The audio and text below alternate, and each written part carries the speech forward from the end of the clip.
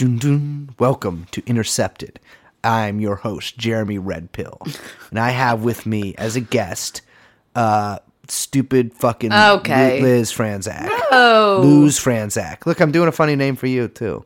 I fucking love you. Oh, thanks. Yeah. Wouldn't that be crazy if I was like, I meant that? If I was like, that'd be fucking crazy. If I was like, I love you. That would be crazy. Yeah. Well, unfortunately, fantasy's over, honey. No, we got an episode to do. No. Oh, we doing it? I thought I was just... You thought we were just hanging out? Yeah. I got the Zoom. So here's what I'm doing, fellas. Because I have been made, like many of you out there in Radioland, to sign quite a few NDAs in my time. Oh, boy. Well. So what I've been doing is I've been carrying 2 Zoom mics, one in each breast pocket of my extremely large denim shirt. And I basically just been going up to people and being like, hey, check out this like pun on Intercept writer's name I came up with. And so that's what I thought we were doing. Oh, okay. But I guess Yeah, not. you're doing Man on the Street. Well, this, in fact, is women in Young Chomsky's apartment. But, yeah, okay. I was going to try to start talking again quickly, so you couldn't get that in there. Young Chomsky, please edit you saying that out.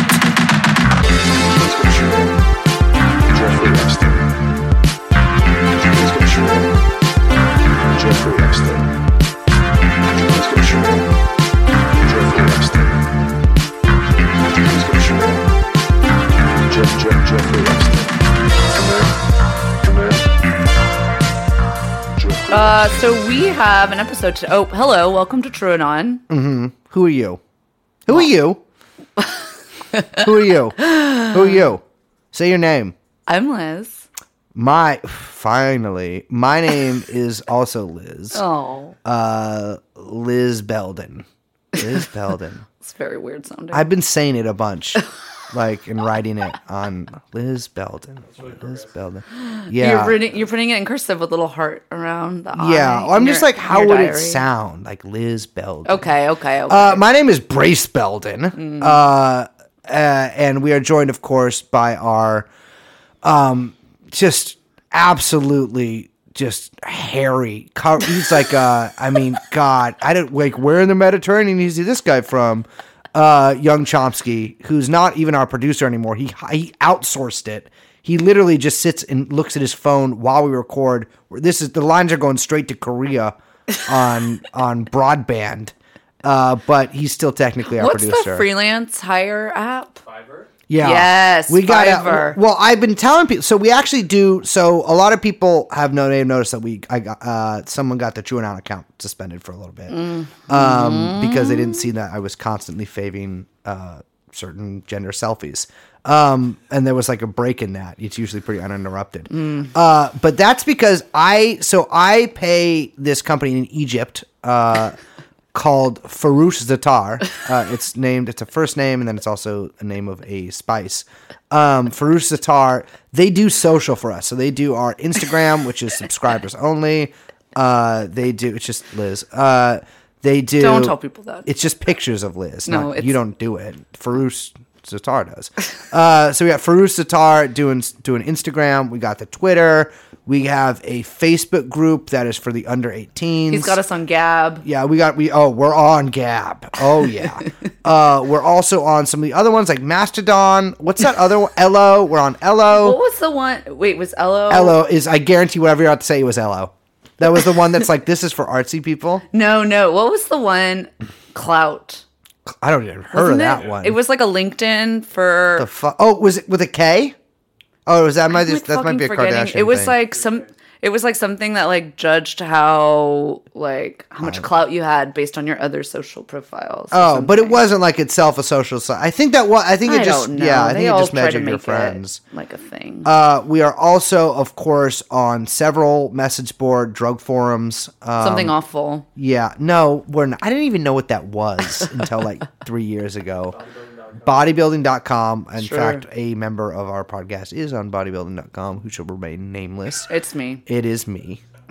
Yeah. And we are, of course, on Style Blog. We're on Women's Style Blog. And TikTok. Women's Style Blog UK. And yes, unfortunately, we're banned from TikTok.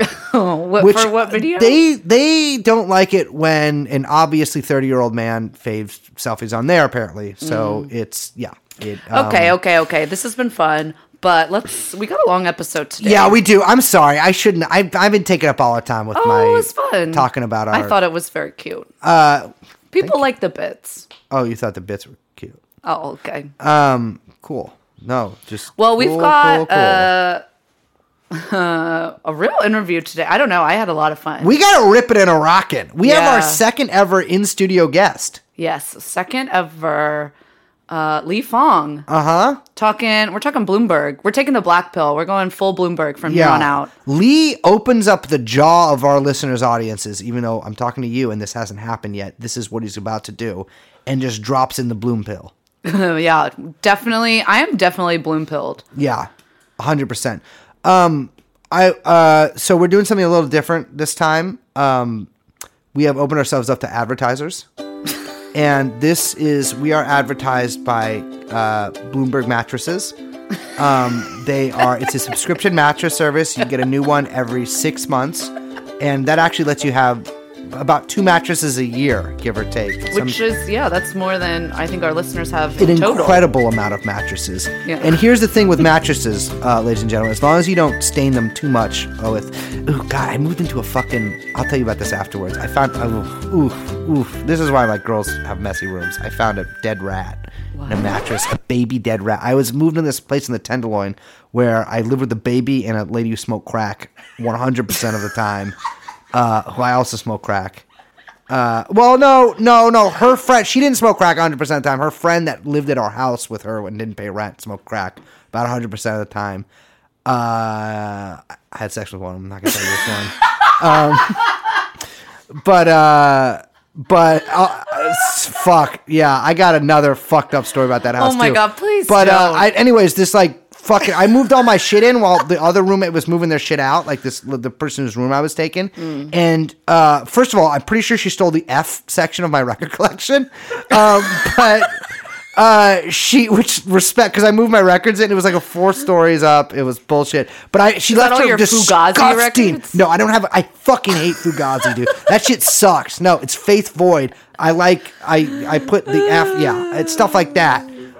Foo Fighter. No, guys. I like punk music. And a Fairport Convention, who I do dearly love Fairport Convention. Fleetwood Mac, which you had for the ladies. No, I do not. All girls have 2 things 100% of the time. 4 Italo Calvino books on their bedside and 2 Fleetwood Mac records in front of the record player, sort of out of the... and 8 other records. And it'll be Tusk, so they think that they look smarter than they are, even though everyone likes Tusk. Not me. No, I'm just saying, it's people act like liking Tusk is a fucking big person. It's no, everyone likes that record. Everyone knows that's the best record. Yeah. This is not a thing, okay? Girls should get more into Fairport. So anyways, this mattress, she leaves her fucking disgusting, filthy mattress there. And I'm 19. I'm women are clean as shit because they're always coming to my house and being like, Brace, why don't you make the bed? This is depressing, which I started doing about that year, every day. That's a good habit, Brace. A really good habit. Yeah. I highly recommend it. Everyone should. Look, I sound like Jordan Peterson. It'll change your fucking life. But you know what? He was right. Yeah. Make your bed. Yeah, it'll change you. If you don't make your bed right now, you start making your bed, it'll change your life. Yeah. In a very minor way. But anyway, so I'm fuck, this fucking sloppy fucking Joe of a lady left her goddamn mattress here. Disgusting. I mean, there are a lot of stains there, and Brace, not all of them from pizza. I'm talking about, you know what I'm talking about. I don't want to. Although some were from pizza, which her friend told me, or the roommate told me. Anyways, we start moving the mattress out. And we have to go sideways down this. It's a terrible apartment building above a horrible little place in the Tenderloin. Start moving the mattress down the stairs, and not one, but 3 dead rats fall out of it at different points during the 4-story journey down the stairs. Oh my God. And after that, I was like, women? I actually invented cancellations to cancel women right there. Because I'm just kidding. You're all very clean. But this lady was fucking gross as shit. If you're listening to this, what the fuck was up with that? I don't even remember your name, but I know you're still around. You date that shorter girl who's with the tight ponytail. You probably know her. She's blonde. Let's end this story. Anyway, so We have Lee Fong with us today from The Intercept, here to talk about all things Bloomberg. Yeah, let's get the show on the road.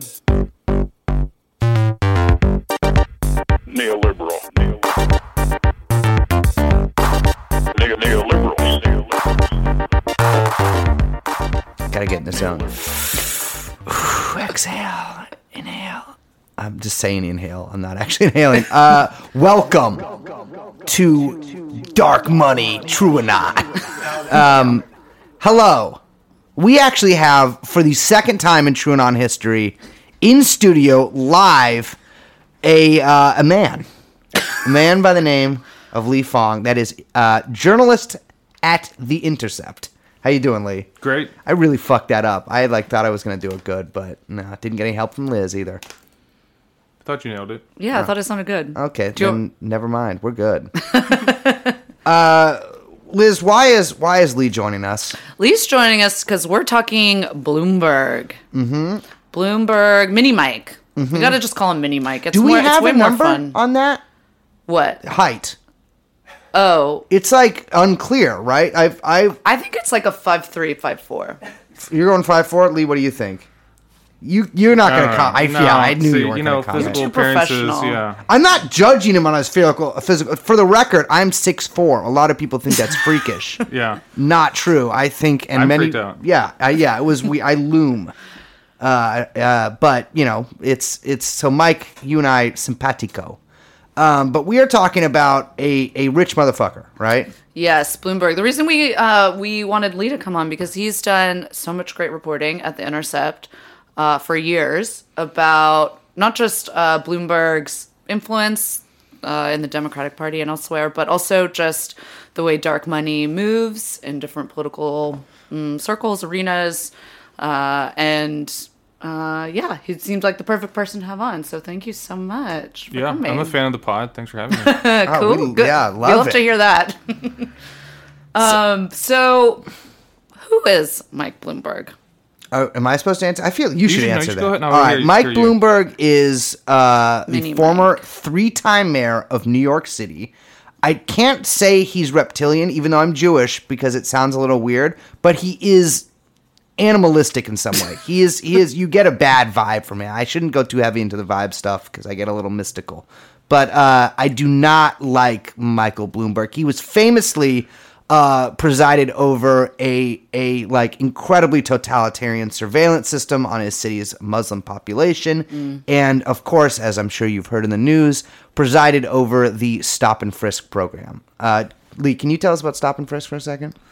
Well, it's a program started in the 90s. You know, there was a tough on crime craze. Rudy Giuliani is mayor.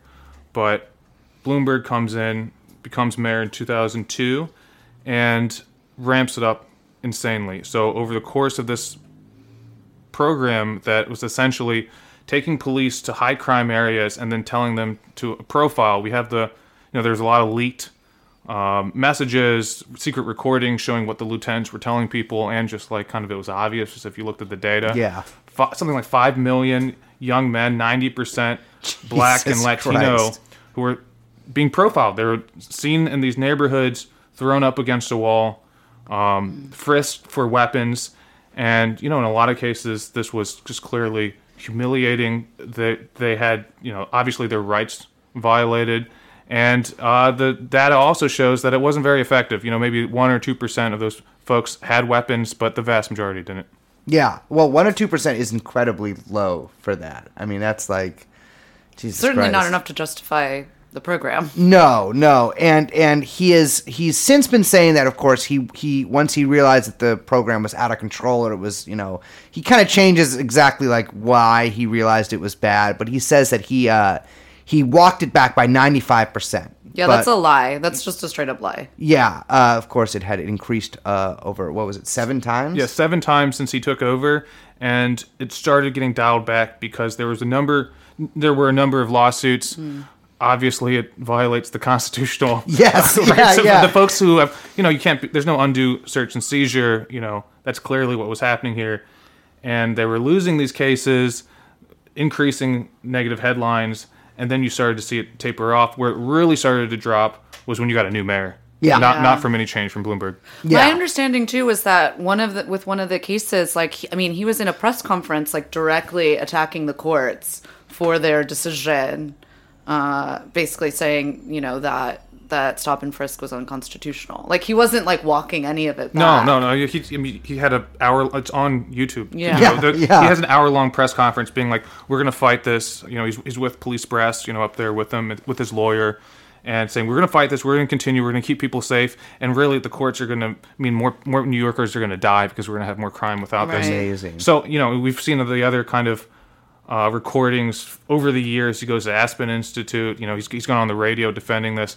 He's only really changed his tune in the last month and a half since he's running for president. I know, it's really astounding because, like, in pretty much every part of this campaign, you can, like, look at something that Bloomberg said like a year ago that was the polar opposite of what he's saying now. I think we're probably going to say not the kindest things about Bloomberg on this, No. but I kind of like, this is the one part of Bloomberg I like. He just blurts out what he truly believes. Yes, He doesn't do the politician talk, and it's like you just look up anything, and it's like, oh, this is exactly what he believes. He says it, and he says it over and over again in the most ham-fisted way, but it's the honest way. It's what he actually believes, which a lot of politicians shield like they're, they train for this their entire life, and they never say what they actually believe. Bloomberg says what he believes. And it's like, you listen to any Republican who blames the financial crisis, the housing mortgage meltdown on lending to people of color, they say it in with the perfect, calibrated talking points. Oh, it's the CRA, the Community Reinvestment Act, and these bad lending practices that were forced on the banks. Mm-hmm. But when you ask Bloomberg, he says the exact same thing, but it says it honestly, which is, we got rid of redlining. We had to give to black and brown people. And it's like, okay, that's the racist version, but it's also the honest version. That's what the other Republicans mean to say, but they use these finely crafted talking points. Yeah, I noticed. I was reading about his Goldman Sachs speech, that audio for that just leaked or whatever, and I found it astounding that he introduces himself as, he said he's one of their peeps in his first sentence. He's like, hey, it's I'm glad to be here among my peeps here. These are my peeps. These are your peeps. Which is just fantastic. You could never catch anyone else saying that to a room full of Goldman Sachs people. It's fantastic. Hillary might have. Well, no, she wouldn't have. That's the thing. She also would do it in the couch shit and the woke speak or whatever. Or I may not be your peeps. Yeah, but yeah, no, it's fantastic. So he's rich as well, right? Yeah, just a brief explainer. He's a guy who's a banker. He rises up to partner level in the 70s at a major bank. That bank merges with another bank.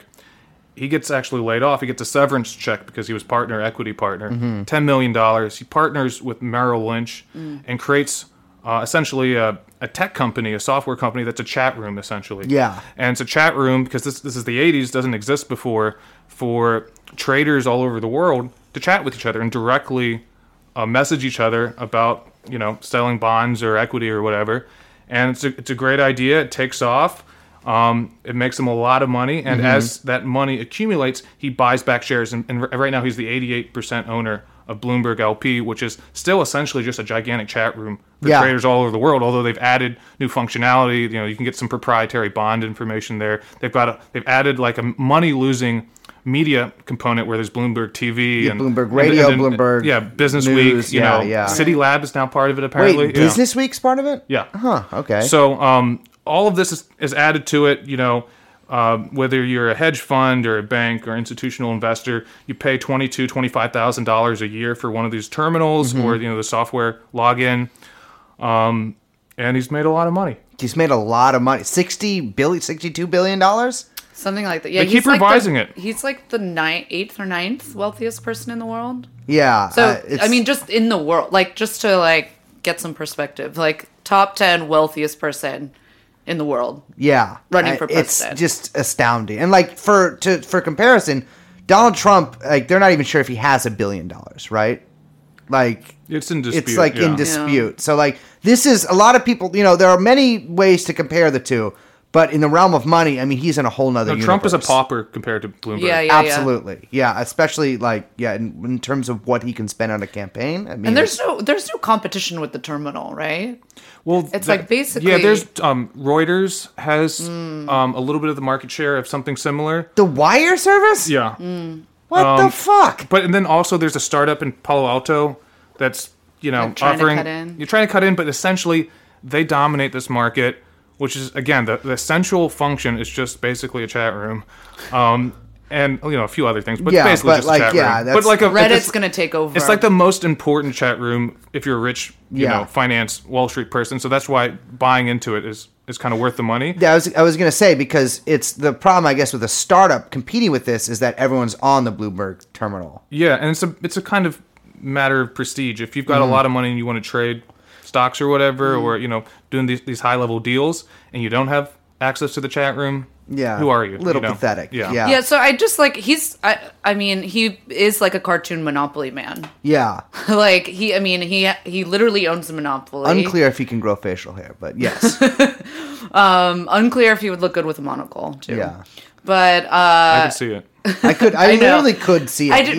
Remember the guy who dressed up as the Monopoly man in the congressional hearings during the TARP? I think it was like during the TARP hearings or whatever. It was funny. I will say, like, Bloomberg would look fantastic with a monocle. Like, if he did that, it would be over. He should play the penguin in the gritty version. Penguin that's coming out. Penguin is there a gritty penguin?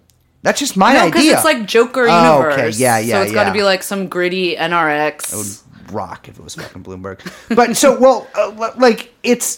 let's talk about how he governed as mayor too, because this is like a big, there's a lot of talk about him buying influence, and obviously he is very influential on Wall Street for one. I mean, all those guys know his name. They use a product with his name on it. But how did he what would his sort of governance style kind of give us does it give us any clues about how he's going to campaign, or if he's elected somehow govern? Well, I think there's two aspects of this. One is his ideology, which we can talk about for a while here. Yeah. He's basically, he wants Singapore. And he said that. He's gone to Singapore and says, I want this for America, where he's not interested in civil liberties. He's not interested in democratic process. He is interested in well-functioning infrastructure with, quick decisions, a powerful executive, public health, for what it's worth. Singapore does have good standards on public health, but then also, a crackdown on media, violating people's civil liberties in terms of keeping people safe, quote unquote. And this is, I guess, the other kind of one benefit for Bloomberg. If you agree with his ideology, he is good at ramming it down the throats of the city legislature or Congress. He essentially bought his way into advancing his agenda. He bought off the city council. He bought off right-wing groups. He bought off left-wing groups. He bought off white identity groups in Staten Island in terms of funding the local, crazy Staten Island Republican Party. Yeah. He bought off identity groups in terms of Harlem and Brooklyn that were more associated with the left. Yeah. And he also played both sides in terms of, funding the Republican Party in the state, the Independence Party, and the Democratic Party. So he could neutralize opposition and move things along. So if you like Bloomberg, he could probably do this as president. He could actually probably buy Congress and move, maybe in a positive sense, an infrastructure bill that any other Democrat couldn't get passed, but then a whole lot of other stuff that might not be popular with the left. Yeah. This thing, that is, I've heard that mentioned about him before, like how he really upholds Singapore as this model, and I've never been to Singapore. It's a giant mall. Yeah. I've heard country. that there's they have weird sex stuff there. Like there's just porn. Well, it's like gig economy, malls. But for sex work. Basically. Like the what economy? Gig economy, but for it's kind of all sex work. Well, but I'm saying it's like it's been Uberified and basically yeah. corporatized. It's a weird. I mean, it's like the sort of people call a lot of people neoliberals or whatever, but Singapore really is the kind of authoritarian, that's neoliberal city-state ideal. Yeah. And Bloomberg didn't change the arc of inequality in New York. Probably injected it with a lot of momentum, and Singapore is the same way. They've got massive housing projects. You can go there if you're a wealthy American investor. They pay basically no capital gains, no income tax, and it's a playground for the rich. It's very comfortable if you're a wealthy person. In many ways, he kind of emulated that for Manhattan and New York. Yeah, well, there's famously the Manhattanization or whatever. Yeah, they say that about also San Francisco. Happening here. Yeah. I would say too that it's also it's not just national bourgeois. I mean, it's an international like bourgeois playground in a way. Yeah. And like that's also really key to like Singapore, I think, in that it's become a kind of like hub. It's cosmopolitan, Exactly. Folks But come like in and but for the rich, it's like with no national like boundaries, basically. right, and no free speech rights. Like Yeah. you Well, yeah, get of arrested course. if you criticize folks on YouTube. Yep. It's the same Yeah. political party that founded There was that Singapore like, that teenager. it's never lost an election. Basically, they've always held the presidency, and that they arrest teenagers for like talking. What were they talking about? It was like the kid. It was wasn't even like politics per se, right? it was like kind of political, but it was just like a teenager being like funny. I think. Yeah. I think it was like a comedy. Being thing. rude. Yeah.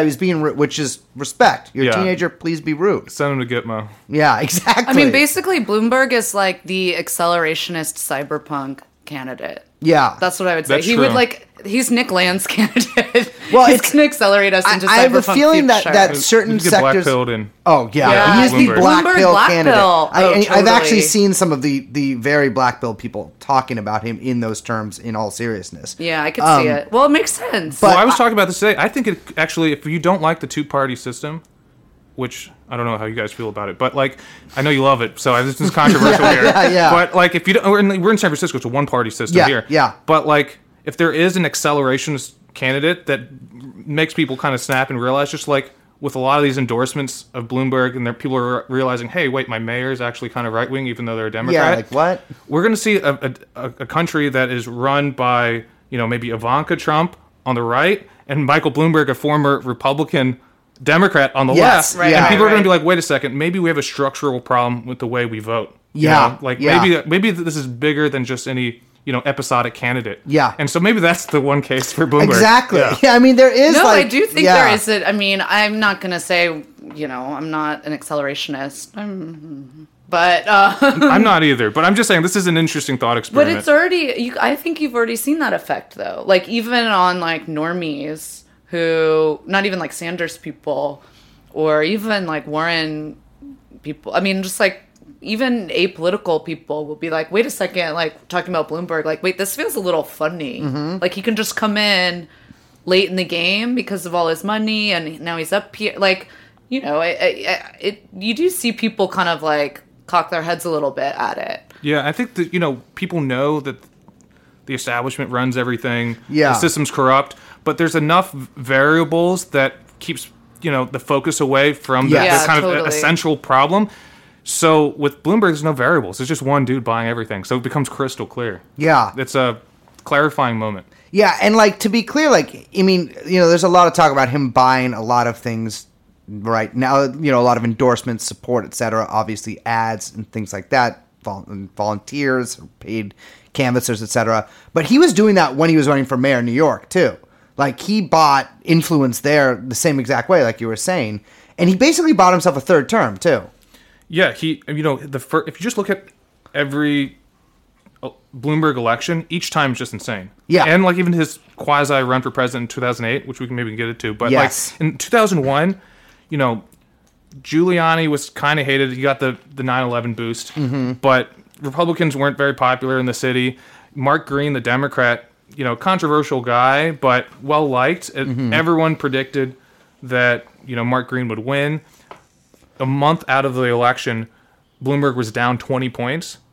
And, I was just interviewing Mark Green the other day, for one of these stories. And he was saying, everyone outside the campaigns was saying we were going to win. But his pollsters were saying we're fucked because Bloomberg was spending so much money, over $1 million a day, that he Jesus. ticked up in his, And approval what year was rating. that? This in 2001. That's yeah.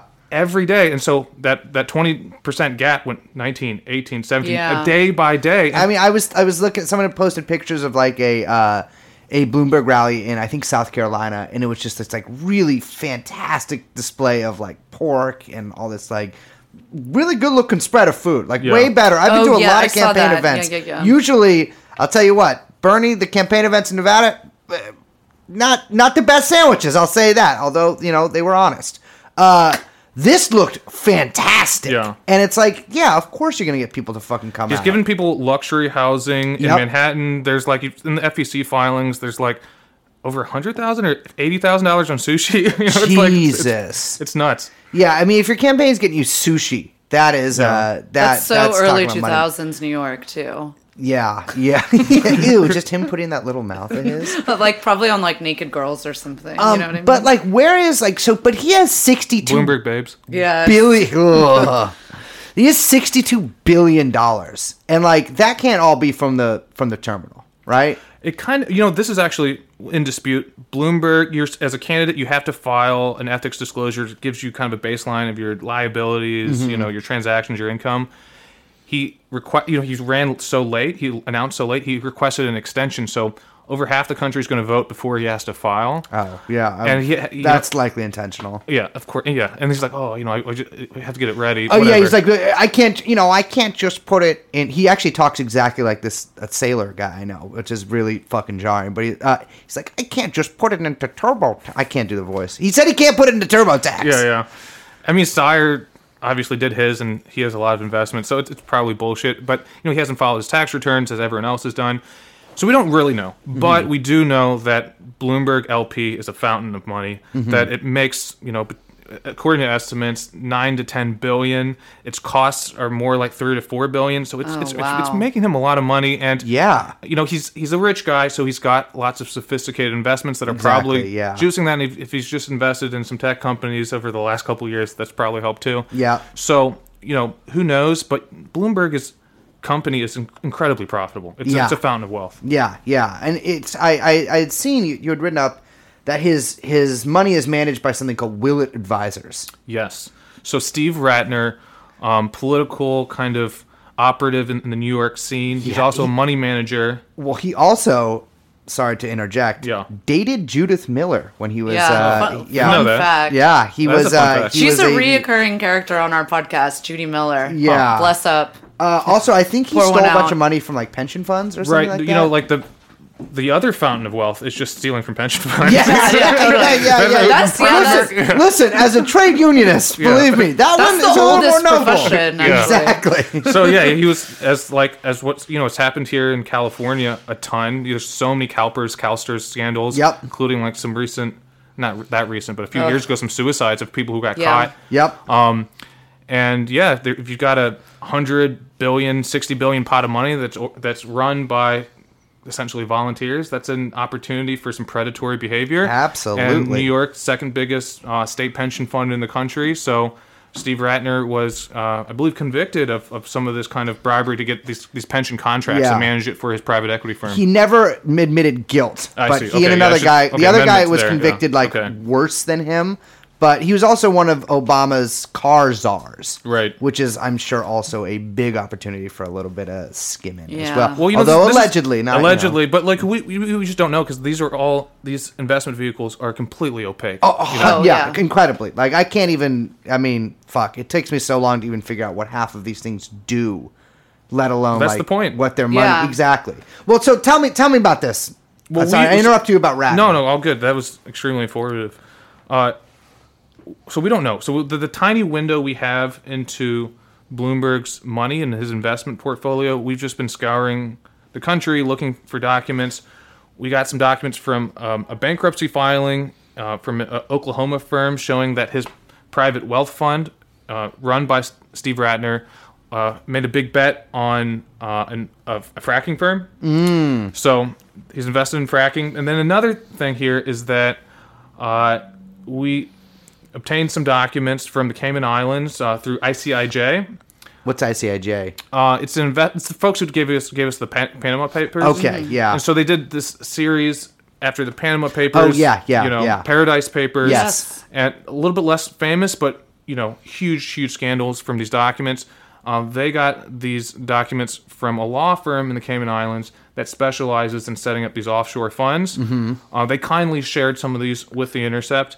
And the documents from a private equity firm called Sycamore Partners shows that Bloomberg, along with some pension funds, were major investors in Sycamore. And Sycamore is a private equity firm that specializes in leveraged buyouts of retail. They've done this with over a dozen retail firms, buying out companies like Hot Topic, like Staples, and then doing a range of strategies. With Hot Topic, they split it into two companies and let kind of one deflate, and the other. What was the one that deflated? I was think that Torrid? Torrid is going sky high. Yeah, 'cause What? the plus market is huge. I mean, Wow, but the there's goth a lot of market is opportunity. still, in goth is plus. back though. This is outrageous. Well, if Sycamore Partners, if you're listening. Yeah, you gotta listen. Call me back. And so they're doing this. They just bought last week. I don't know when this is airing, but recently they bought Victoria's Secret. Yes, this is actually airing right after an episode where we talk about Sycamore Partners buying Victoria's Secret. So nice little follow up there. They'll probably do the same. Actually, is like split it up and like have the different divisions and see which one kind of peters out. Yeah, because I think doesn't. of like Victoria's Secret. There's like 3 divisions to Victoria's Secret, I think, and they were actually in the sort of reporting on that, talking about how even before the sale they were planning on splitting it off into a few different sections. Yeah. So, well, it's a way to get out of a bunch of like messy commercial real estate buys, basically. Yeah, too. yeah. Because all of commercial real estate is like not doing so great right now. Ooh, that's not great for me. I'm for those just tuning in, I'm one of the largest commercial landlords in San Francisco. It's sort of like WeWork never caught on here because I kind of had that market cornered. And so he is invested in a lot of different things then. I mean, that's just like a teeny glimpse. Yeah, this is like we're doing what we can. We found, some other investments in bank in London, this big insurance company, holding company in the Caribbean that does a lot of life insurance policies here in the U.S. But again, this is probably just a tiny slither of his wealth. Yeah. We're waiting to get more answers, but it's kind of crazy that almost half the country is going to vote, and we're seeing none of this disclosure where all the other candidates have to disclose. Well, it's a little funny too, because it's like, well, first of all, it's also a little funny compared to calls for Bernie to release whatever health records he has. And this seems a lot more pertinent, but it's also like, I mean, there's probably quite a few ways to get around actually fully disclosing a lot of this stuff, right? Yeah, no, that's funny you say that, because this was a controversy 10 years ago. Yeah. The New York Observer, publication in New York, looked at some of his investment portfolio and saw weird stuff. They're like, oh, you invested in some Cyprus oil company and some offshore hedge fund. What is this? And then Bloomberg said, well, look, we've got to chase returns wherever we can find them, and how are you going to besmirch the good name of people who live in the Cayman Islands? Who cares if they're offshore? So he defended it, but he said, but the main point is, I'm disclosing,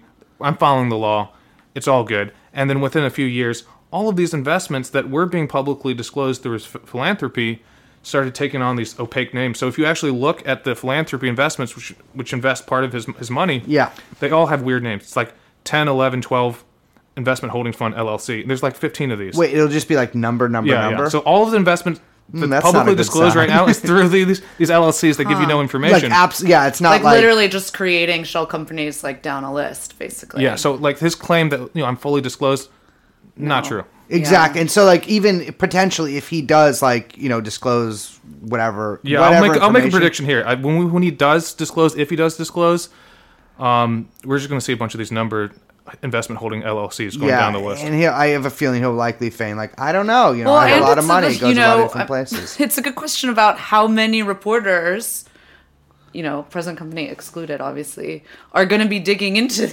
these. Yeah. I mean, that's the other thing, is that a lot of media companies have some vested interest in not reporting on this stuff. Sure. I mean, Bloomberg News is one of the best paid, if not the best paid journalism gigs out there. David Sirota pointed this out on Twitter and got lambasted by this, but it's look, I know so many journalists who have lost their jobs, who've been downsized. It's a crisis in America that thousands of communities no longer have a daily newspaper. Yep. People are desperate for news. They need information. Even cities that are extremely wealthy, like San Francisco, the Chronicle is like this. You can't see my hands, but it's tiny. He's doing a little fingers. There's some quality people at the Chronicle. I might disagree with some of their editorials, but some good people there. But there's just not that many of them. Yeah, there's not much news. So if you're and working in all the journalism, desks have been gutted. Yeah, everything's gutted. So all the advertising money goes to Google and Facebook now, and there's no quality job. So if you want a job doing quality reporting, and Business Week does do great reporting, and Bloomberg News does great reporting, and you want to get paid for what you do, There's literally just like one or two places to do it. And he has they one of them. can't report on the Bloomberg campaign. They can't report, and then the other folks need a job. Kind of, Exactly. They're reminding themselves, how much reporting do I really want to do? Yeah, well, exactly. yeah. Even if it's even subconscious. Well, you know? I think too. They also promised, I believe, not to do investigative reporting on Bloomberg rivals, which is like they said that and then immediately ignored it. And they haven't really done in-depth investigative reporting on other people, but they've definitely ran some like fairly obviously negative pieces against people. Yeah, they're jumping up and down on that line. I have my weird psycho theory that is like, I'm sure if anyone could poke a hole through in a second, is that Bloomberg basically named all of these different media companies after himself. Obviously, the man likes naming things after himself. He's very much like Trump in that way. He thinks of himself as a brand. He's just a little less garish about it because he doesn't have the weird hair. But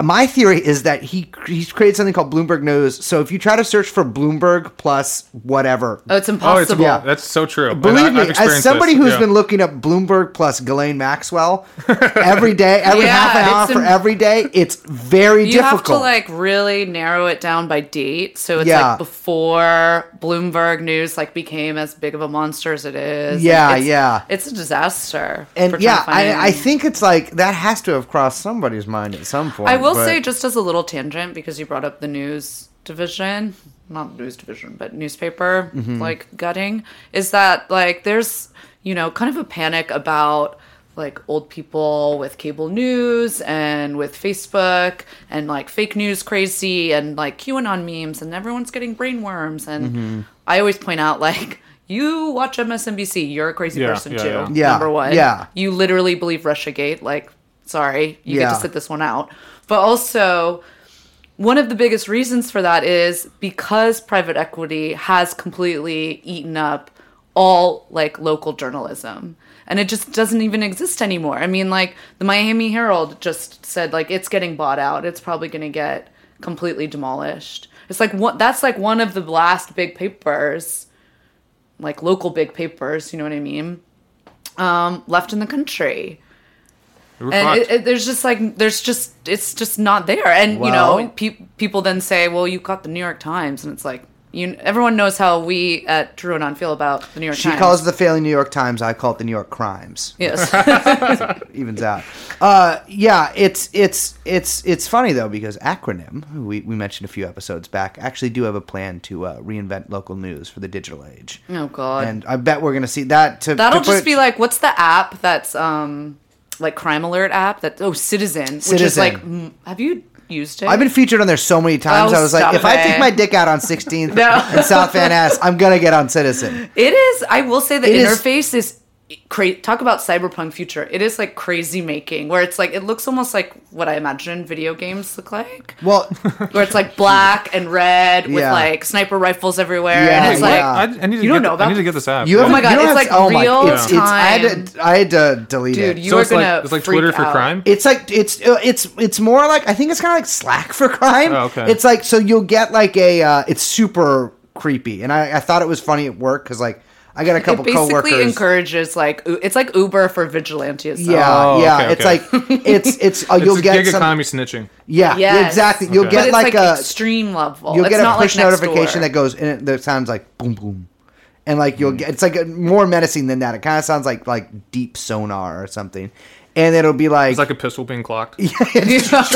So like it's you'll get like, and they purposely pick the push notifications you do get. It'll be like, topless woman with cucumber on like 24th and Mission or something.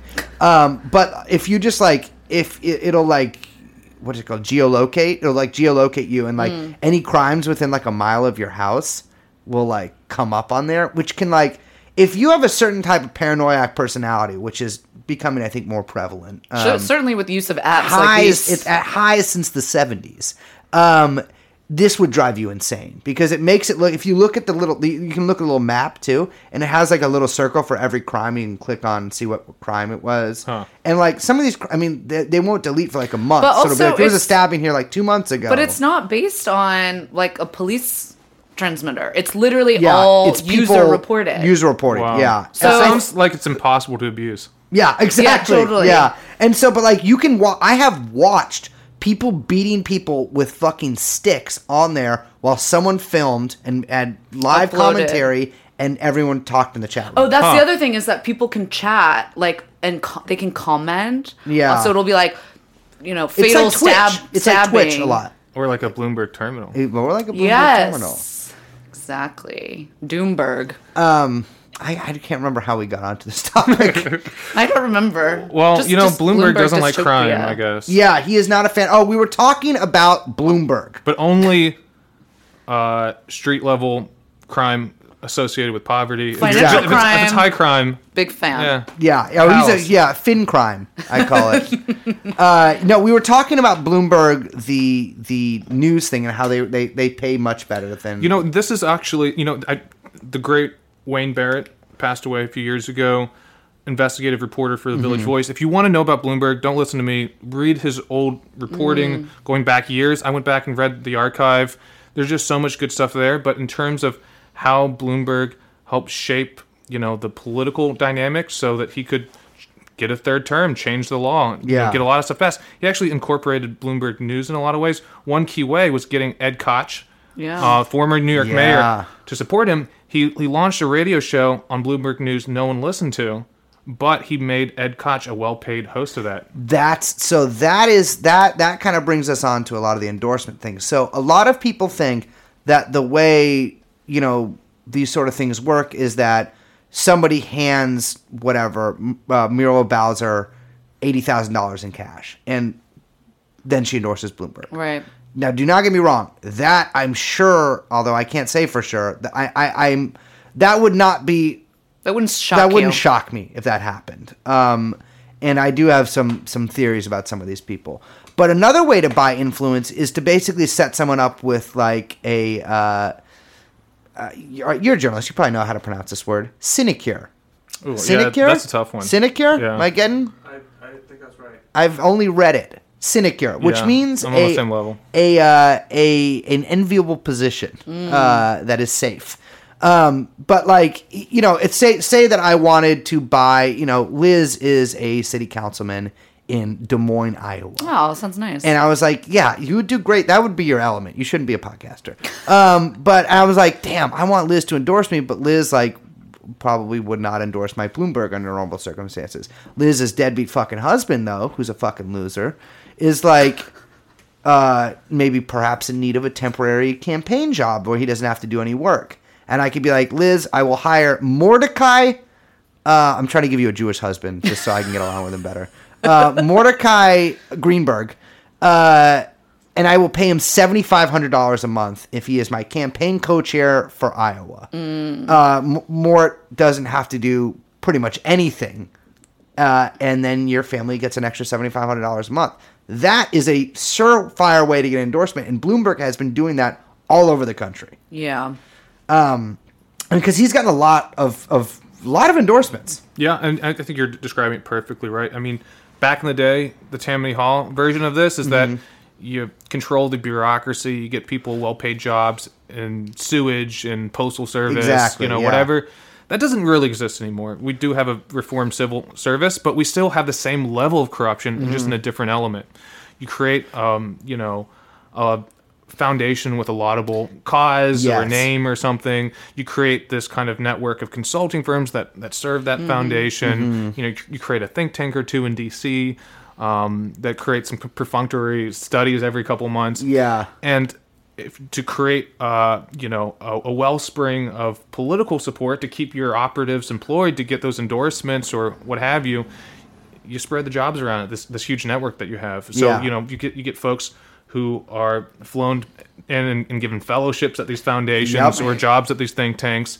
And look, a lot of people have been employed not by Bloomberg News, but this Bloomberg political operation, Bloomberg philanthropy, Bloomberg gun groups, Bloomberg green groups, Bloomberg, anti-vaping groups.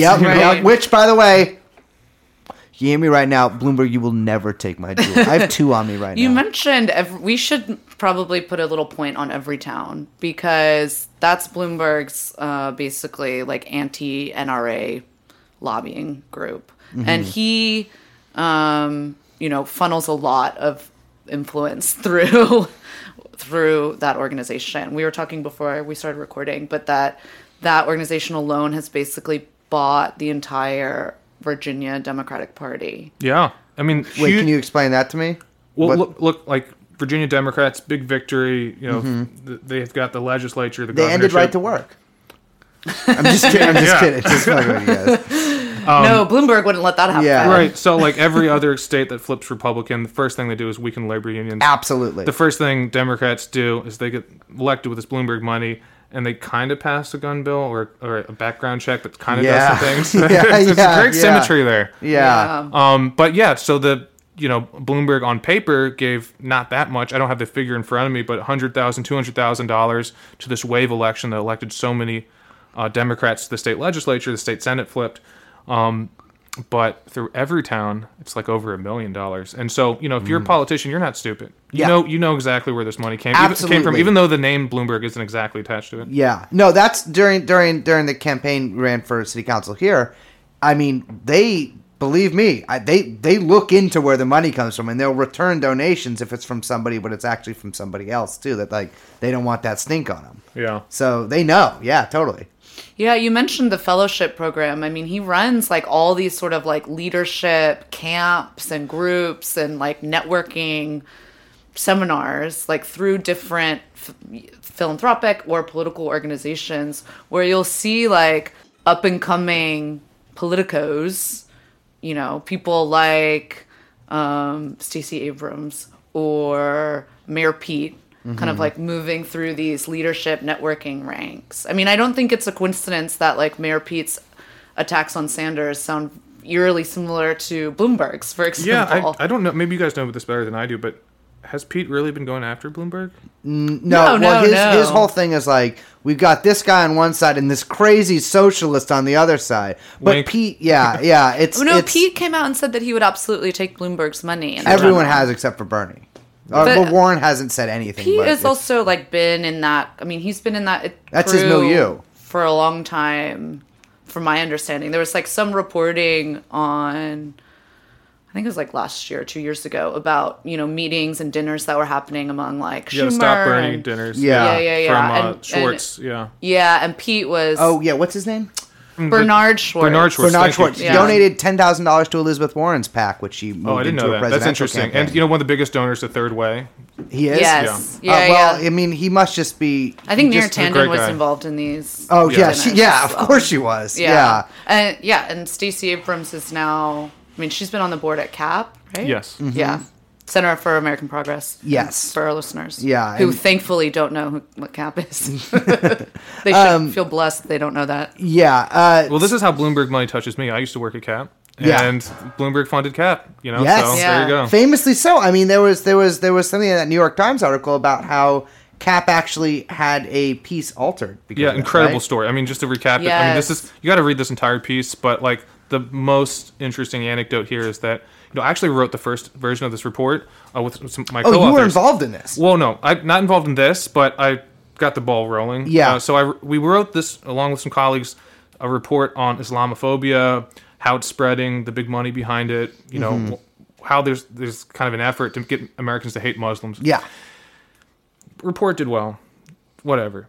I left CAP. Yeah. A few years later, they say, hey, the report did so well. Let's do the same report 2.0. Yeah. But in this time, we need some more information. So let's look at one of the worst kind of Muslim spying efforts in the country. Let's do a whole chapter investigating and documenting Bloomberg's record as mayor of New York when he had kind of this incredibly aggressive effort to put police in mosques and community centers. They even had secret police going in, joining whitewater rafting trips with Muslim Famously student groups. so, yeah. So this gets written.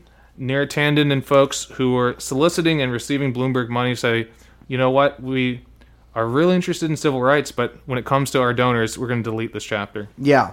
And that's like, I think that's something that like, I mean, a lot of your reporting sort of focuses on how, just like the extent of how corrupt pretty much every single one of these institutions are, because for the simple fact that they just take money from people and will change what they have to say or like change their tactics because of that. But that like really lays bare, like this is obviously like not about fighting. I mean, at a certain level, not about fighting Islamophobia. Because NYPD, I mean, when I was growing up, that was famous. Yeah. For like this like really incredible, like, I mean, for some reason Americans used to like care a lot more about like spying and stuff, but now it's just like not that big a deal for some reason.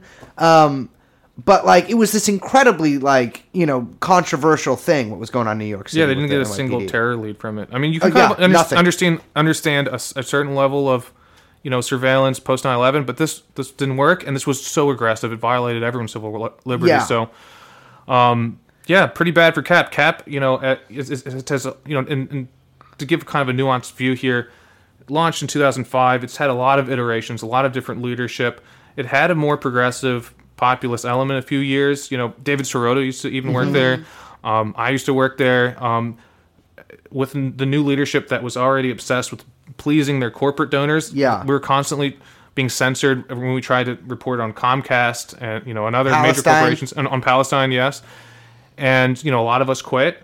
But, you know, and internally what the CAT people would say is like, look, we don't want to piss off our corporate donors, but we're great on civil liberties, on social justice issues. Yeah. But look, even on this, which is such a gimme. Yeah. Come on, anyone should be able to condemn this, and they won't even condemn this because of the money. Yeah, well, like, I mean, speaking of social justice issues, it has been wild to see just the absolute turnaround at pretty much all levels of the Democratic Party about sort of social justice rhetoric and about, especially in terms of like race and stuff, when comparing the 2016 campaign and sort of the rhetoric around Bernie Sanders, where it was like, well, he's racist for whatever reasons. And sexist. To Bloomberg. And you do not see a lot of that same sort of stuff coming out. And you see, in fact, like a lot of some of the same people who were making those critiques in 2016 now, I mean, basically ignoring it with Bloomberg. Oh, sure. They're going berserk over at Bernie. They're, you know, he said that, you know, what was it, Planned Parenthood, part of the establishment? Exactly. Every Which women's is group a fact, in America. by the way. Yeah. It's the fact. Of course. Now look, Emily's List. Yes. Takes Yes, Bloomberg money, and then them. look, where are they? On you know, they're so quick to criticize Bernie or any leftist, but when it comes to someone who has so many sexual harassment allegations against him, so many NDAs, not a word. Not a word. Nothing. So, yeah, that's what the money's for. Exactly. I Yeah. know that was such a big thing where it's like, well, I won't be supporting a guy who says Planned Parenthood or at least their PAC is part of the establishment. But it's like, they are. Like, there is, like, I think a lot of people don't realize, like, there is, like, well, I think a lot of people do realize there is, like, a very specific liberal establishment that is funded by all the same different people, including Mike Bloomberg, sometimes, you know, whatever Gulf government, and various other, you know, et cetera, business interests. But it's like that there is that core group of organizations, and it doesn't matter exactly what they're ostensibly for, whether they're for, like, you know, gun safety or whether they're for you know, abortion rights or anything like this. They all basically have the same mission, which is it's just like professional NGO activism. Yeah. That By the way, Mike Bloomberg ever tries to take my guns, give me a fucking break. Dude, I'm sorry. When I hear people be like, yeah, he's racist and he did stop and frisk. He also, you know, did the Muslim spying thing and, like, he's sexist. Like, there's some, like, you know, he's done a lot of bad stuff. But at least he's going to take everyone's fucking guns. It's like, Jesus Christ. First of all, campaigning against taking away people's guns is a losing fucking issue. Well, that's the other weird thing. Like, I mean, everyone's talking about Bloomberg as this political, brilliant strategist person who can pour his money in and beat Republicans.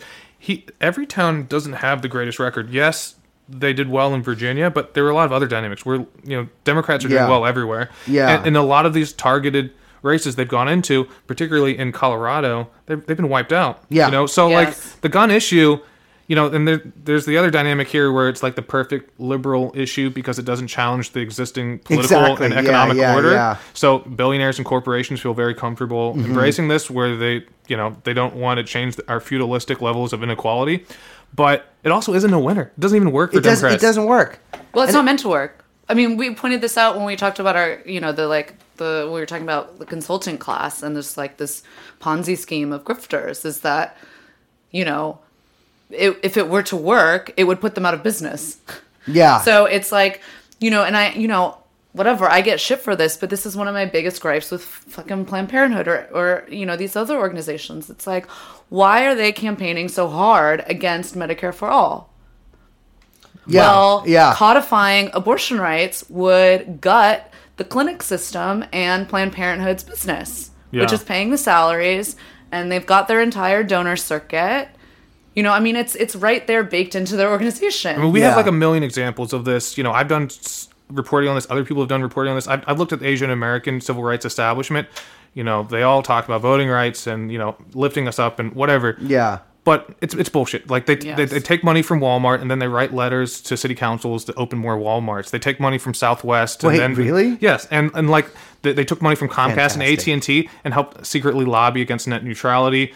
They're Love basically a fucking sham. Yeah. They do some perfunctory good deeds, but like at the end of the day, they're just like a way to launder corporate money with an Those good identity. deeds Yes. are basically a way. It's like a fig leaf. And look, you want to talk about civil rights? Look at this country. Look at the inequality. Look at the homelessness problem. Yeah. Look at how, you know, we have a shrinking middle class, rising poverty. You know, our country is doing very well on paper. GDP is going up, but you know, our living standards aren't. You Yeah, know, no. life well, you know what else expectancy's is going up gotten is smaller. suicide rates. yeah, life Yeah. expectancy is going down. It's a little weird to look at that bar graph. Yep. But Right. you know, at the end of the day, is that a civil rights issue? How come all these civil rights groups that are corporate funded sitting on their hands and they don't do anything about this problem? Well, that's the thing is like they'll talk about whatever issue under the sun, except for the fact that some people are getting richer and most people are not or getting poor. Yes.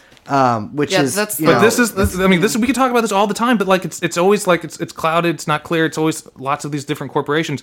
With Bloomberg, it's all obvious. exactly it's all out there in like the you keep open. saying, mask off. Yeah, I know it's fantastic, and I think we should get to this because I think it's like I don't think that we even like I've been looking at this since basically his campaign started, and like I don't think I get how crazy it is what he's doing and basically his project in this campaign. I mean, like, it is the a amount real of money he's spending. like question whether or not he's going to pull it off. But like, what trips me up and keeps me up at night is that he's like basically putting out a blueprint for possibly someone even like more wild than him. Yeah, he's picking up the Koch brother blueprint. He saw what they could do and thought, hey, well, I've got a lot of money too. I can do this as well. And look, he's already won because this is an anti-Obama civil rights, Yeah. you know, like shredding, civil liberties shredding Republican billionaire who should be at like -5% and is, Yeah. is like in Right, the top right, three or right. four. This is crazy. Yeah. But it's like, like Yeah, but like even what he's saying about, I mean, you know, when I realized that like he could put a campaign office in every single county and give them $1 million budget and it wouldn't touch a single, like barely a percentage of his wealth, is like really like fucks with your brain. And I think, okay, I don't know, maybe they will pull out all the stops against Sanders. I kind of don't think they will for a lot of reasons that we don't need to get into here. But I do think of like someone who actually is insane. I mean, I think he's, okay, someone who scares me more than Bloomberg, and Bloomberg does scare me, is like someone like Bezos, who could take this kind of playbook, but by appealing to a very different and probably wider set of people. wider set of people. Just because of his own whatever, you know, mythic quality he's like created for him. So Well, with Bezos too, is like the Bloomberg terminal. I've never used a Bloomberg terminal. I don't think. yeah, that's such you an have. interesting point about him as like as a billionaire. Is that, I get 20, 30 Amazon packages a day.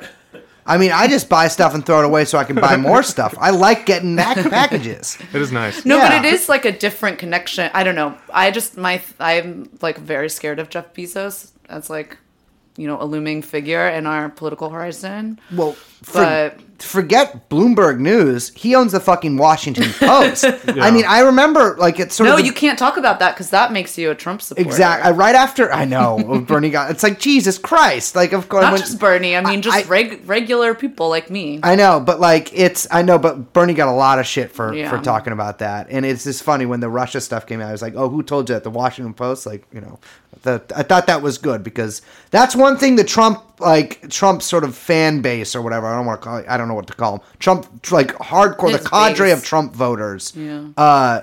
That their whole like anti-journalist, no disrespect, you're cool. By the way, journalists, if you listen to this and you don't, you know, you're cool. That's fine.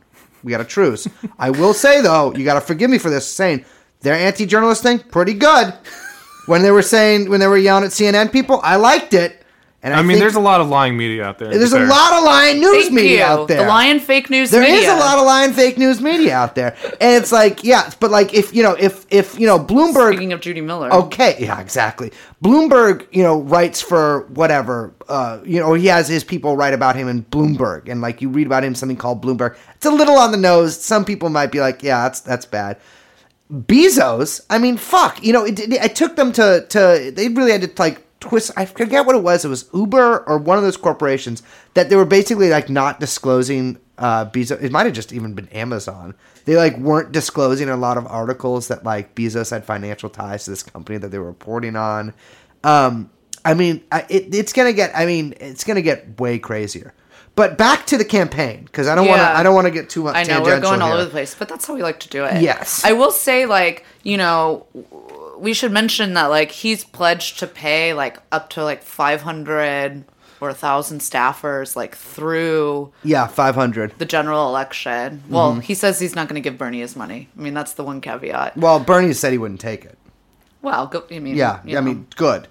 We don't know chicken or the egg. No, I'm just kidding. There's no way in hell Bernie would ever take his money. Of course. And it's just like that's Bloomberg's whole value add. Like, I'm going to give the Democratic Party money. So, of course, he's going to say that right now. Of course. Yeah. But I also think it's interesting because from what I understand, Trump has a massive war chest. Like, there are estimates that the RNC and just Trump, through all of his fundraising over the last 4 years, it's like close to $1 billion possibly that they're ready to spend on the general. Yeah. And also, like, a lot of people, for whatever reason, like to forget this, but Trump ran a small donor campaign, in 2016, also a lean campaign. He didn't spend a lot of money, but he was, there was like a majority of donations, especially in the primary, were like less than $200. Like, so there's a massive amount of people that he can keep going back to. Yeah, he's outraised Obama at the same point in Obama's first term. So Trump has. Yeah, Trump has. So he's Yeah. doing very well. Yeah. Yeah. And that's not just He's- counting the random Republican billionaires and the corporations that if it is Bernie, Right. we're going to see a massive it's change. gonna be It's incredible. over. It's It's going gonna be incredible. That's really like. All the CEOs are going to be like, no, we don't like him. We don't endorse him. don't change horses But then in the middle of you're the gonna stream. You're going to see Yeah. suddenly, Americans for, peace and liberty and happiness pop up. Mm-hmm. It's going to be, fucking every corporation dumping money into these dark money groups. Oh, I Absolutely. think you might even see a, non-endorsement from the New York Times. Yeah. I would not be surprised. I would put money on a non-endorsement for the New York Times. But I do know that the Democrats and the DNC are like pretty broke comparatively. Yeah. Yeah, famously so. It's funny because you were hearing stories about how broke they were in 2016, and that apparently their Well, Hillary had fortunes like a have- very strange deal with them, remember? Like she was basically like... I think it's rude to look at women's money like that. No, but it was like, I think it was in the Podesta emails that people were calling this information of the way that she was kind of like funneling money they would, through her PAC to the Democrats. Oh, so yeah, they have so like Clinton's big pitch was like, Bernie's not doing anything for the state parties. Yeah. I'm giving money to the state parties. But what they're using this, this Supreme Court decision, which allowed this expanded thing called a joint fundraising Yes. committee, Mhm. which Yes. allows, $250,000 contributions, but they have to be shared with a bunch of state parties or, other PACs, joint fundraising. But then they're just sending the money back to the DNC. amazing. Right. Amazing. So, like, if you're Mississippi Democratic Party, you might need that money to elect some non-Trump supporters or whatever. You get that check, but that's a perfunctory check you have to send back to D.C. Yeah, that is Yeah, fantastic. because so the DNC is like pretty broke. Yeah. I think it is in a bit of a bind where like it's, Bloomberg is basically like holding a bunch of money in front of their face, and he has also isn't he paying a bunch of the people on the DNC, like on the actual committee? He has two people at least on Probably whatever. more by now. Yeah, Yeah. absolutely. And just consider that a lot On of the these DNC mayors National Committee, are by the way. voting members of the... They're superdelegates, right? They're essentially unpledged delegates, yeah. So, Yeah. a lot of the lawmakers who are endorsing him, they're all, in Congress, they're all voting members of the DNC. So if, Bernie or whomever gets there and doesn't have the magic number of 1,900 or so pledged delegates from actual voters, then the floodgates open. All these lobbyists, these consultants, these members of Congress get to vote and select the nominee. Yeah. Many of these folks are already being hired by Bloomberg or were elected by Bloomberg. Yeah, I mean, and Monopoly Man Moneybags is that basically really holding it right in front of their faces. Is his strategy is to basically flood the airwaves to it's like he's blotting out the sun or whatever. Like, it's like he has so many ads on every single platform. I think it's like, I mean, someone I think who works at the LA Times, I can't remember what it was, like posted a picture of Matt the LA Pierce. Times. LA Times front page. And it was every single ad space, including some spaces that I didn't think could be used for ads. You saw how with Bloomberg's face. During the debate, there were ads for Bloomberg during the debate. Yeah. Like, they would be like, cut to commercial, and it was a Bloomberg ad, and you're like, wait a second, how is this even allowed? What the fuck? Is this allowed? What the fuck? Is that allowed? Yeah. Well, it's because like a lot of these I mean, cable news, but local news in particular is, like we were saying earlier, so hard up for money. This Bloomberg shit is a godsend for them. Yeah, we just did a story on this. A lot of your local television stations, your 3 letters, CBS or whatever. My Fox. dad, former employee at Kron. Yeah, Kron. These are actually held by these holding companies, these conglomerates that no one's heard of, like Nexstar or whatever. Yeah. And they're publicly traded, so they have to do investor presentations. In the last quarterly earnings call, we went back and listened to all of them. Jesus. And it's like they're all sorry, but No, that's But like they're celebrating. They're popping the cork because they're like, Bloomberg money is great. Yeah. This is literally one guy is making our stock price go up. exactly. And like that's the thing is like it's again like you can't think of corruption as just like somebody's giving Brace $800 when this wouldn't be terrible if this happened, to maybe say nice things about Michael Bloomberg on a certain podcast, maybe not to mention some connections he's had in his previous years of his life. It's like if this corporation, whatever cable news, they don't want to cut the tit off. I don't think that's how you make milk stop flowing. They don't want to kill the golden goose, is what I'm saying. And I don't think that the Democrats obviously don't either. I mean, it's Bloomberg is a it would godsend. put him out of business. What's up? It would put him out of business. Yeah, exactly. I mean, the DNC is not, it's a company, basically. It's not, We live in like just a crazy, chaotic country. Like if you just go to Germany or Denmark, like every television station has dedicated time for candidates for public office to go speak. Equal time, right? Yeah, it's yeah. And they have spending caps. They have public financing. They have sober policy-based debates. None of this exists. I mean, in Germany, I've been in Germany for 24 hours of my life. Nice. As a Jew, I feel a little uncomfortable in the country. I feel like possibly reparations shouldn't have just been to Israel, maybe for all of us, but I remember like the political ads that are like for what I'm talking about, Young Chomsky. But the political like advertisements for the campaigns there, because this was during election season that I went. They all were the exact same shape, and they just differed in who the candidate was and slightly in like the logo and stuff. And they're all basically put up next to each other.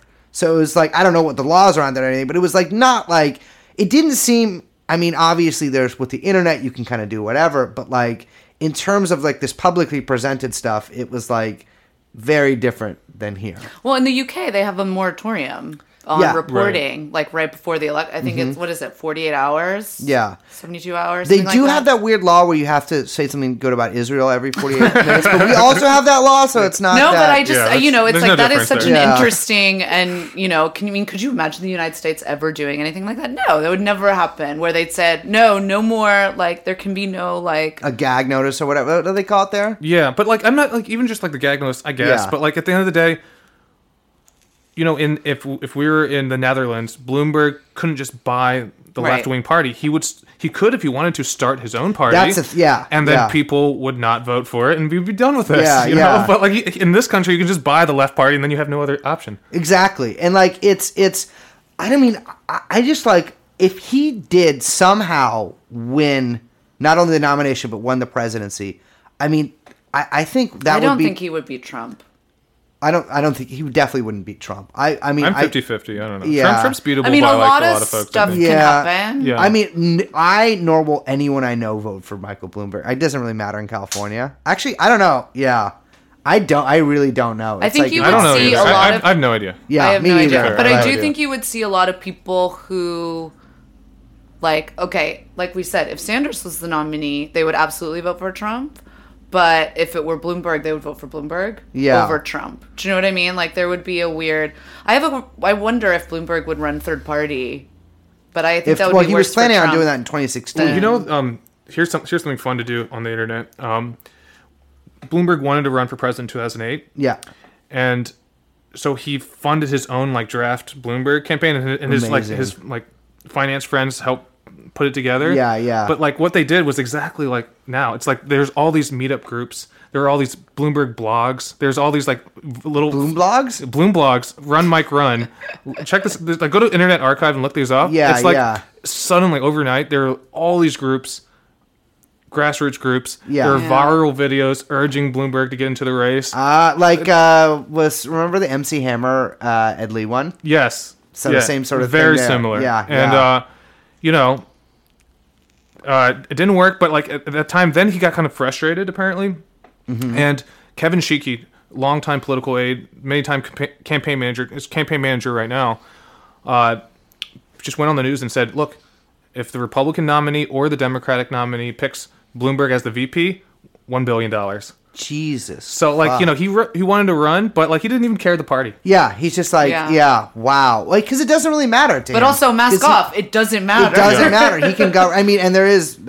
Also mask off. It should be telling that there's not that big. That's what I mean. You can mask pick off. Either. Exactly. Bloomberg understands that we have like basically a one-party system. Yeah, Bloomberg understands a lot of things that a lot of so-called socialists do not. Yeah. It's striking to see like what would happen because I think we got to wrap up kind of soon. Yeah. I could do this for like. Yeah, I'm having a fucking blast. I said kind of soon. It's striking to like wonder. It's striking to wonder what the fuck kind of sentence is that. It's crazy to wonder. Like what he would govern like because if he's so blatant about just like we were saying earlier like if he wanted to pass an infrastructure bill he could pass it but like I think that would just basically permanently change the face of the American thing is that and you brought this up is that he could just say and Brace and I were talking about this a couple weeks ago when we kind of got like in Bloomberg black pill like zone of craziness where it's like he could literally go to both parties and say, okay, I'm going to handle your re-election campaign, so you don't even have to go fundraise. Yeah. All you have to do is one-man public financing. Yeah, and he's just like, all you have to do is get all of these bills that I want done passed. Yeah. And there would, he could neutralize get opposition. Infrastructure bill, some things pass, everyone get the Citizen app, so... Right. I can see it happening, but like... It's just hard to conceive because... I'm going back through the record, looking at all the money he spent in New York. We still don't even know where he spent it or like how it happened. Some of it trickled out because he did the dark money thing. Like he would give money to a foundation, then ballets, rabbis, whatever churches would suddenly get an anonymous donation, wink, wink, and then he would show up and they would endorse or not criticize, stop and frisk. Mm-hmm. Could you just imagine this on a national scale? No, I can't. It'd be psychotic. It would be in any conceivable thing you could think of. In order to neutralize Medicare for all in certain communities, he could build a free clinic there. He could do stuff that like... Well, it also like really scares me because when I think about like, the machine politics in like basically in Chicago, LA, San Francisco, you talk about Nevada, Democrat, like just Massachusetts, like where the Democrat like kind of centers are and how, at least it seems like, and I don't know, I'm not going to endorse any like strategy here, but it seems like there's a lot of focus from, left wing or socialist like insurgents in focusing on like places like Chicago, New York, and they've had some gains in like city councils and moving up in local, trying to take on some of that machine. Yeah. Where it's maybe showing a little bit of weakness in those cities. And like Bloomberg would just fucking kill demolish all of that. Because that's what you talk about, he likes Singapore. It's like, well, you're going to see that in San Francisco. You're going to see that in Manhattan. You're going to see that in Chicago. Yeah. I look at, for instance, like, I feel bad for the austerity programs, but it's still not that bad because they still have like exponentially better benefits than we do. Like even with Macron's cuts, it's still like unimaginably good compared to what Americans have. So, you know, a little bit tempered, but could you imagine him just like slicing Social Security and Medicare and what that would do to this country? Like that it's hard to imagine, you know, even with Obama and Eric Cantor and John Boehner all agreeing and with lots of billionaire support, they couldn't get it done. But I think Bloomberg could get it done. Cruz, I think Bloomberg we got to thank Ted Cruz for saving Social Security. Yeah. That's like my favorite thing. Monica Lewinsky and Ted Cruz, you're going to left-wing heaven for saving Social Security. It's funny. Actually, Bloomberg put out an ad today attacking Trump for wanting to cut Social Security. It's like, dude, there's audio of you from 2 years ago talking about that. I do wonder if Bloomberg would... I mean, I don't think he's stupid enough, but to like pass some kind. Well, no, I think he would cut Social Security, but for passing some kind of like balanced budget amendment or something. Sure. Yeah. Which is just like, that's the stuff that's like real black pill. Like, people are going to call me crazy, but if there was like anything close to like them passing a balanced budget, and I mean constitutional amendment, because they all those right wing groups. Yeah, I mean that's like their big. Yeah, they went national Prop 13 basically. And it would be done with like some kind of thing where it's like, okay, now we don't have certain guns and vapes. This is the grand bargain. Yes. Plus now we put a straitjacket. Yeah. And then no social spending. I literally would tell people to leave the country. Like, I'm not even kidding, because it would send this country into such a death spiral to not be able to do any deficit spending. Yeah. I mean, it would kill the country. Yeah, that plus the judges would kind of put a straitjacket on progressive reform for the next couple generations, but you know, I mean, we might not get it anyways. So, sure, you know, good point. Again, why not take the black pill? Vote Bloomberg.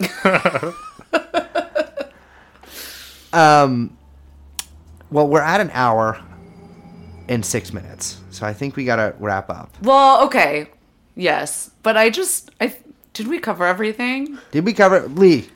You're the Bloomberg guy. We didn't talk about Calvin Butts. But fuck, we didn't talk about Calvin Butts. Can you mention Calvin Butts for us? All right, major preacher, I believe in Harlem, had promised Thompson, the Democrat running against Bloomberg for his third term, an endorsement. He backed away. What happened there? And he had said that he was going to criticize, or he had been vocal about stop and frisk. Suddenly he was silent. What changed? $1 million contribution from Bloomberg to Calvin Butts Development Corporation. So good. I know. We were talking earlier before the mic started rolling about some of the names involved in local scandals, with Shrimp Boy, Durf Butler, and London Breed being some of it. We have like our own kind of mini Bloomberg in, what's that motherfucker? The San Francisco Bloomberg guy. You know who I'm talking about. You know who I'm talking about. Ron Conway, baby. Oh, yeah. Early investor in Twitter. Exactly. You know, at a company that I worked for, which I will not disclose on the podcast, but Ron Conway came to speak at one of our all hands meetings. Really? Yeah, he was. I can't remember if he was on the VC board or not. That's so funny. And he's very similar to Bloomberg in that he's literally a Republican who runs a Democratic city. Yes. Like, I guess now he technically changed voter registration, but like his entire life he's been a Republican. We've had, though, our like kind of like run of all different. I mean, Larry Ellison kind of like ran a lot of the Bay Area for a long time, but he seems kind of like, and he's not as big in the mix, it seems like, anymore. Where like Conway selects who gets to be a supervisor. Yeah, like, destroys people's careers. He will destroy your career out here, like political or regular career. Yeah. If you defy him out here. I mean, I've seen like firsthand how legitimately freaked out people get by him. My like weird sort of psycho theory is that the Salesforce guy, what's his fucking, I can never remember these guys' names. Benioff. I think Benioff, who unfollowed and follows me on Twitter so many times, by the way. My man is trying to get a little bit of younger women. So his Prop C stuff was good. His Prop C stuff was good, but I phone banked actually at the Salesforce Tower, which was very weird. It was like me and 40 homeless dudes eating very nice sandwiches, phone banking for $25 an hour. Great job. Thank you, Mr. See, it's working on me. No, but my he was like criticizing the other billionaires. That was kind of interesting. Yes. I give him credit. He wanted to raise taxes even more, it seemed. But he did. However, But he makes more money than Twitter. However, he not only makes more money than Twitter, it would disproportionately, which is good with me, affect fintech stuff. Yeah, and I don't care about that. Yeah, I don't no, care I about don't that at care. all. No, but no, you guys are missing the point here. My thing is he's trying to set himself up as the next Ron Conway and to be basically the next kingmaker. Seems like a in San better one. Francisco. I'll just say maybe I'm a show now, but Yeah, like, he seems like a better one. I don't know. I hate Dreamforce so much that you could I never. hate I had that to strip fucking there one tower. year, and it was not. I don't even know what Salesforce is. It's like the same I thing don't as the know. My Bloomberg uncle- Terminal. It's like, A CRM? I don't know. My fucking uncle know. like trained himself at like age 50 something to do Salesforce work for places because he got laid off during the recession. Blah blah blah. And I asked him to explain it to me, and he's like, I can't. I don't know, man. One thing I wanted to mention Maybe he'll before, run. because of course we are, ostensibly a podcast that deals with the alleged crimes of Jeffrey Epstein, if he existed or not. One thing, it is difficult to find a lot of Epstein Bloomberg stuff because, like I mentioned, if you search Epstein and Bloomberg, you get a lot of Epstein stuff on Bloomberg.com. Yeah. There is stuff out there, which we'll probably be covering more in a later episode. But one thing I found was very interesting. You'll probably recognize some names here. It's from The Guardian, which is very weird that it's here. Is this the thing I sent you the other Happy night? birthday, Barbara. Yes. So I'll love just read this. for a second. We don't usually do this, but I find this delectable. It's like a society piece. Yeah, which is weird because it's The Guardian. It's Well, like, you know I love my don't you guys society usually pieces. just report on how great the Knesset is? I don't get it. Even by the exacting social standards of Conrad Black, it was who's Conrad Black? I don't know. He's like major fraudster, big time, like publishing, banking love mogul, whatever. Big time crazy guy. Well, as you'll see here, he's a good husband too. So even by the exacting social standards of Conrad Black, it was a gathering of quite staggering opulence. There were 6 billionaires in the room, plus a Rockefeller, a Rothschild, a selection of America's top broadcasters, and a comedian famed for dressing in drag as an aging Australian dowager. I don't think. What? It's probably problematic now. Yeah. I don't know. I can't say that. Nanette? No. No, we might have to cut that part. Anyways, court documents in America have shed new light on an infamous surprise party, blah, blah. He did it for his fucking wife. Yeah, great. That's called being a simp right there. I would never spend a dime on anybody that's not me. But there are quite a few people mentioned in this. The richest man in the room was Michael Bloomberg, the financial information wizard turned mayor of New York, whose fortune is estimated by Forbes magazine at $5.5 billion. This is in 2007, so I guess he's It's a made pretty big increase. $57 billion since then. All right. He broke bread at the same table as the private equity magnate Henry Kravis, who is worth $2.6 billion. Pathetic. Although both of them apparently only turned up for dessert. Which dessert, if that was food or people, we don't know. Elsewhere in the room was flamboyant property developer Donald Trump, Donald Laudner, philanthropist, blah, blah, blah, blah. We got Mark Zuckerman there. And so Mark Zuckerman is a person I actually wanted to mention earlier because he is very tied up with Steve Ratner. He and Steve Ratner actually, when Steve Ratner left like his main banking career and started, I think, a private equity firm called Quadrangle. He started name. with a horrible name. He started with Mort Zuckerman. Mort Zuckerman also has a little bit of a nose for deals. No, I didn't mean it like that. I didn't mean it like that. You did. And even You if no, I did. really didn't. And even if I did, I can. So I'm sorry, Lee. It's not usually like this. I know. Yes, it is. Yeah. Okay. Let me just continue. Mort Zuckerman and Jeffrey Epstein went into business together to buy a little hot media property called Radar Magazine, and attempted, I think, to spend $25 million on buying it. They were business partners in that affair. But that's not the only person connected to Jeffrey Epstein there. Jeffrey Epstein was also there. And by the way, this is in 2007. So this is after Jeffrey Epstein has been arrested and served a perfunctory sentence for I do molesting think children. That, like, God, I want to know so much about Epstein and Bloomberg because he was the mayor. There's absolutely no way that Epstein didn't like run in very close, at least fundraising circles. Well, it's not only as the mayor. He's also a Wall Street guy.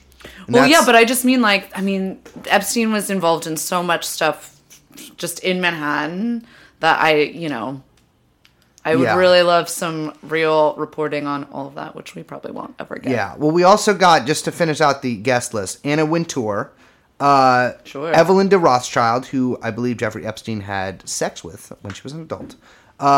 Evelyn de Rothschild's spouse, Lynn de Rothschild, and Henry Ford II's widow, which I didn't know Henry Ford named his son after himself. But you want to talk about anti-Semites, that whole fucking family. Thank you so much for joining us, lady. This is great. Thanks for having me. Yeah, I had a blast. Yeah, this was fun. You guys are like Conspiracy Joe and Mika. What's up? You're Morning Joe, but conspiracy. Speaking of Morning Joe, guess what? Guess what program that Steve Ratner appeared? I fucking hate Steve Ratner, dude. He's a little. You can't see what hand motion I'm doing, but I'm doing one. Steve Ratner appears on Morning Joe all the fucking time. Without disclosure most of the time. Yep. Sometimes they disclose it. Most times they don't. And that's something that's very common. We didn't go on this earlier. I meant to. Something super common among Bloomberg surrogates, which is common among most people's, but not really Bernie's because you can kind of tell, is that they just don't disclose that they're like intimately. I mean, he is Bloomberg's money manager, and he goes on as a surrogate and doesn't disclose. I mean, they do that for every. Things. I mean. Yeah, but that one's like a very blatant. I mean, he's the guy who manages all of his money. Yeah. Yeah, he's been attacking Bernie for the last year in that program, so. Exactly. Yeah.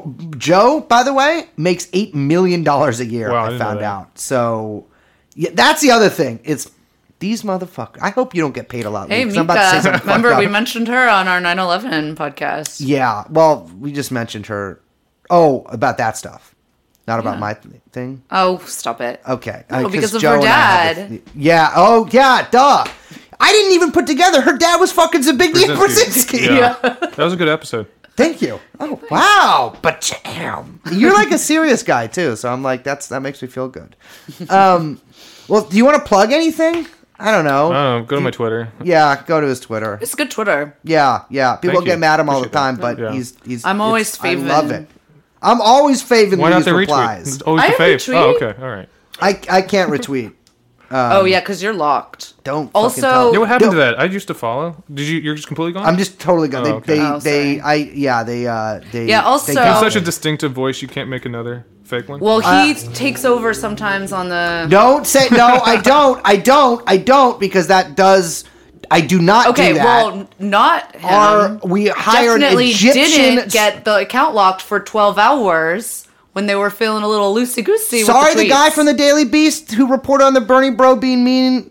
Some guy. You see that article? Oh, yeah. I found his parents' fucking trust fund bought him $1.5 million condo with a leather refrigerator in fucking Dumbo, and he's getting a guy fired for being a low level. Fuck off. Well, because his normal gig is writing like TV recaps. Yeah. So, to be clear, hard-hitting journalism. Daily Beast or Chelsea Clinton, if I know you have connections there, if you are looking for a new guy to write TV recaps, I will both start watching TV and writing. Well, thank you so much for joining us, Lee. Yeah, thanks. It was awesome. Yeah, and fuck off, listeners. Private healthcare. Neoliberal. Neoliberal. Private healthcare. Free market. Neoliberal.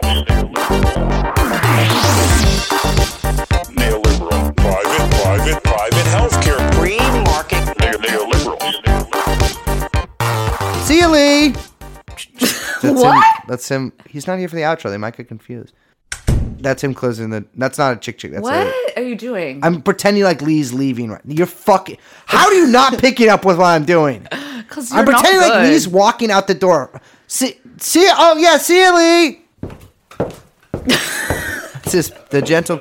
There's a pitter patter of his footsteps. Oh yeah. All You're gonna put right, footsteps all in? right. All right. Yeah. That was fucking sick. That was one of my favorite interviews we've done. That I could have gone on for like another hour. Yeah, I know. And I feel like we also barely scratched the surface of, like, we didn't even really get into explaining dark money and how it moves through the political system. Luckily, we we made Lee sign what's an NDA, but we made him sign a contract. That means we can have him back whenever we want. That's right. But yeah, I mean, that guy is Mr. Dark Money. Not doing it, but writing about it. Yeah, he's excellent. We will link to some of his pieces. Yeah. About Bloomberg, but you should definitely read up on his writing. It's incredibly informative. Yeah. I mean, and it's really good also because you're not going to see a lot of that stuff reported, especially not in that way from pretty much anybody. But people at Intercept, but specifically Lee, is like the guy on that shit. Definitely. Yeah. Do we have anything? Do we got to cover anything? I don't think so. I think that was it. Fuck, my throat hurts. Why? I'm not sick. Don't get me twisted. But I'll tell you afterwards. It's not cum. It's, I know I was going to say that. Yeah, that was not what I was thinking. Oh, okay. Well, cool. That makes me feel good. All right. Guys, we're going to see you next time. I'm Liz. My name is Brace Bloomberg. We are joined by my faithful... No, I'm not going to say faithful manservant. We are going to join by my rival for the affections of the hands of... I'm trying to think of a woman's name. Doris Day. Dorothy Day? The Catholic worker lady. We're trying to date her. Young Chomsky. And that was another episode of True or Not. All right. Bye-bye. Whoa, I did the bye-bye wrong. You did do the bye-bye wrong. Hold on. Don't stop recording. What the fuck, dude? That was weird. Are you still recording? Yeah. Speak, woman. Don't fuck us up like that. Do it right. Bye-bye. Fuck.